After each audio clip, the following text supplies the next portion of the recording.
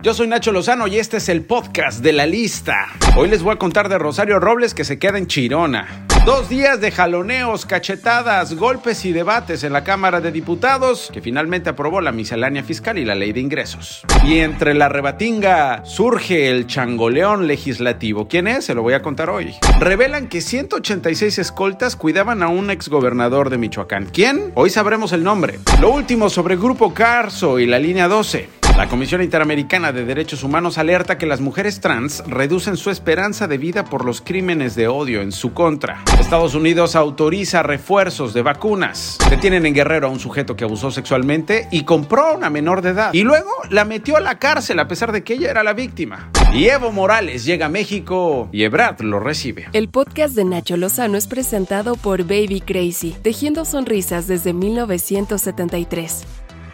Para empezar, Rosario Robles pasó del Rosario, no te preocupes al no te emociones, Rosario, porque el juez que lleva su caso decidió que se quede en Santa Marta, Catitla, luego de que consideró que existe un alto riesgo de fuga. La funcionaria federal permanece recluida desde el 13 de agosto de 2019 y está acusada de participar en una red de corrupción conocida como la estafa maestra. Por lo tanto, Rosario Robles no sale a la calle, a un restaurante chino, a comer pato laqueado. Desafortunadamente no tiene ella ese privilegio. Se queda en Santa Marta y comerá lo que se sirve en esa cárcel. Mariana Moguel, la hija de Rosario Robles, habló. Hoy volvemos a ver que una mujer inocente regresa a prisión y yo lo único que pido es piso parejo, como lo hemos pedido todo el tiempo. Recurriremos a todo lo que sea necesario, tanto legalmente como alzando nuestra voz, para que mi madre tenga el derecho que tiene por derecho de llevar su proceso en libertad. ¿Y qué opina el presidente Andrés Manuel López Obrador sobre las acusaciones de que ella, Rosario Robles, es su presa política? Pues creo que es una decisión del Poder Judicial, de los jueces, de ellos depende. Y por lo que corresponde al Ejecutivo no hay ninguna venganza. Nosotros no hacemos eso. Eso es inmoral, es indigno. Eso le resta a cualquiera autoridad. La Cámara de los Diputados, aprobó en lo general y en lo particular el dictamen por el que se expide la Ley de Ingresos de la Federación para el ejercicio fiscal del próximo año. El dictamen prevé un crecimiento económico de 4.1%. No se rían. Esas son las previsiones. Y considera que el tipo de cambio del peso frente al dólar será de 20.3. Además, estima la producción de petróleo en 1,826 barriles diarios. Que no se rían, déjenme dar las noticias, por favor. A un precio de $55 con 10 centavos por barril. Pónganse serios. También se aprobó en lo general y en lo particular la miscelánea fiscal para el próximo año, con un dictamen aprobado que mantiene el límite de las deducciones a las donaciones que pueden hacer personas físicas a las organizaciones de la sociedad civil. También se avaló la inscripción obligatoria de todos los mayores de 18 años al Registro Federal de Contribuyentes. Pero ¿quién dice que los diputados no se pueden poner de acuerdo? Un grupo de ellos acordó llamar changoleón legislativo a Gerardo Fernández Noroña, el diputado del PT. Y es que el diputado Jorge Arturo Espadas del PAN, en pleno debate por la Ley Federal de Ingresos, llamó changoleón legislativo a Fernández Noroña luego de que el petista dijera que los panistas son paniaguados. Fernández Noroña propuso a la oposición considerar como candidato presidencial en el 2024 a Ricardo Monreal, el coordinador de Morena en la Cámara de Senadores. Compañeras, bueno, no compañeros nuestros, ellos no tienen candidatos o candidatas a la presidencia, pues ni modo que vaya a ser su jefe el señor X Junior, ni modo que vaya a ser el señor Hoyos. Monreal puede ser un candidato de ustedes ciertamente, pero no creo que acepte semejante indignidad. No, hombre, se la pasan re bien en la Cámara de Diputados. El secretario de Hacienda, Rogelio Ramírez de la O, afirmó durante un diálogo con ministros de Finanzas de la Alianza del Pacífico que la actividad económica de nuestro país se ha recuperado más rápido de lo anticipado. Y en línea con dichas tendencias, no se rían, déjenme dar las noticias. Y para cerrar, apuntó que el Producto Interno Bruto regresa a los niveles previos a la pandemia en el primer trimestre de 2022, mientras que el empleo lo hará este mismo año.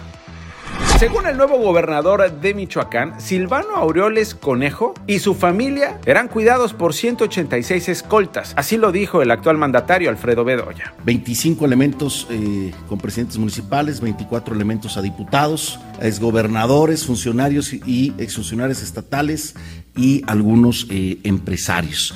De estos ya pedimos que todos estos 424 elementos que realizaban tareas de escolta, choferes, asistentes, secretarios particulares, empleados domésticos, funcionarios administrativos, de todo.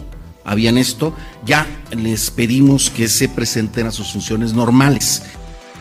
La empresa Carso Infraestructura informó que firmó un convenio de colaboración y un acuerdo reparatorio con el gobierno de la Ciudad de México para realizar trabajos de rehabilitación de la línea 12 del metro. Carso va a reparar el tramo colapsado entre las estaciones Olivos y Tezonco. Además, la empresa aclaró que no es responsable de los hechos ocurridos el 3 de mayo y que ellos entregaron la obra en 2013 a las autoridades de la capital. De acuerdo con la Comisión Interamericana de Derechos Humanos, oigan ustedes, a diferencia de una persona cisgénero que vive un promedio de 75 años, las mujeres trans reducen su esperanza de vida a más de la mitad por un crimen de odio que sucede con frecuencia y que en la ley no está tipificado como transfeminicidio. Se trata de una de las formas de homicidio más crueles y simbólicas que existen debido a que las mujeres trans son torturadas, agredidas sexualmente y experimentan actos de extrema violencia antes de ser asesinadas. Toda la información al respecto la encuentra en la lista. La Administración de Alimentos y Medicinas de los Estados Unidos aprobó que las vacunas de refuerzo Johnson & Johnson para los mayores de 18 años y las de Moderna sean aplicadas como refuerzo en poblaciones de riesgo, entre ellas las personas de la tercera edad. También dio luz verde a la combinación de estos biológicos con los de Pfizer como refuerzo de la vacuna primaria. Esta historia es increíble. Acusaron de violación a un abuelo que luego metió a la cárcel a su víctima. Por los delitos de violación en agravio de una menor y trata de menores de edad, la Fiscalía General de Guerrero detuvo en Tlapa a Rutilio Julián Moreno, suegro de la menor de edad Angélica, a quien presuntamente violó, y en represalia por haberlo denunciado la mandó a encarcelar en la comunidad de Dos Ríos en el municipio de Cochuapa el Grande. La Fiscalía también está integrando una carpeta de investigación en contra de Juan Martínez Vázquez, padre de la menor, por el delito de trata de menores, ya que habría vendido a su hija en 120,000 pesos para que contrajera matrimonio con el hijo de Rutilio. Y llegó a México Evo Morales, está en la Ciudad de México, va a participar en un seminario. El canciller Marcelo Ebrard le dio la bienvenida en su cuenta de Twitter escribiendo: "Bienvenido Evo a México, recibe siempre el abrazo solidario de nuestro pueblo". El seminario que arranca hoy es el mismo al que venía Rodrigo Granda, integrante de las extintas Fuerzas Armadas Revolucionarias de Colombia y quien se tuvo que regresar a su país después de que la Interpol girara una orden de aprehensión en su contra. Recuerde, si se quiere enterar de las noticias más relevantes, denle click al podcast de La Lista en Spotify. Soy Nacho Lozano y yo se las cuento todos los días. Click y las reciben así de facilito. Estas fueron las 5 notas más relevantes del día con Nacho Lozano, presentado por Baby Crazy, tejiendo sonrisas desde 1973. Ever catch yourself eating the same flavorless dinner 3 days in a row? Dreaming of something better? Well, HelloFresh is your guilt-free dream come true, baby. It's me, Keke Palmer. Let's wake up those taste buds with hot, juicy pecan-crusted chicken or garlic butter shrimp scampi. Hello Fresh. Stop dreaming of all the delicious possibilities and dig in at HelloFresh.com. Let's get this dinner party started.